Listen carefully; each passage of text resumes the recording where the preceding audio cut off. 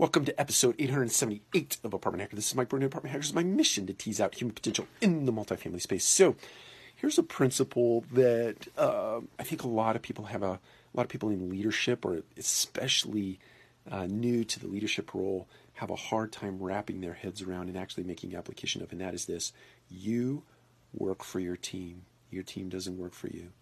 When you graduate into a management role and or a leadership role, you now are in service of your team. You work for your team. Your job is to tear down roadblocks, to reduce the size of a speed bump, so to speak, and or help your team members graduate to a level that they can think on their own, they can produce on their own, they can be strategic on their own. You are in service of them in terms of building out their character, their skill set, etc.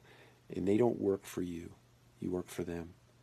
Your job is to not make a million requests of them such that they get buried in trying to serve you. You rather take whatever their rocks in their shoes are or their stuck points and you remove them. You cancel them out. You disappear them, so to speak. I know it's probably not proper grammar, but you take those things out of the path of the person that you work for so that they can move the business forward at an accelerated pace, and they can produce outcomes at an accelerated pace, and they can grow into their own. They can come into their own as a result of you helping them remove those impediments from their ability to be successful. You're in service of them. They're not in service of you.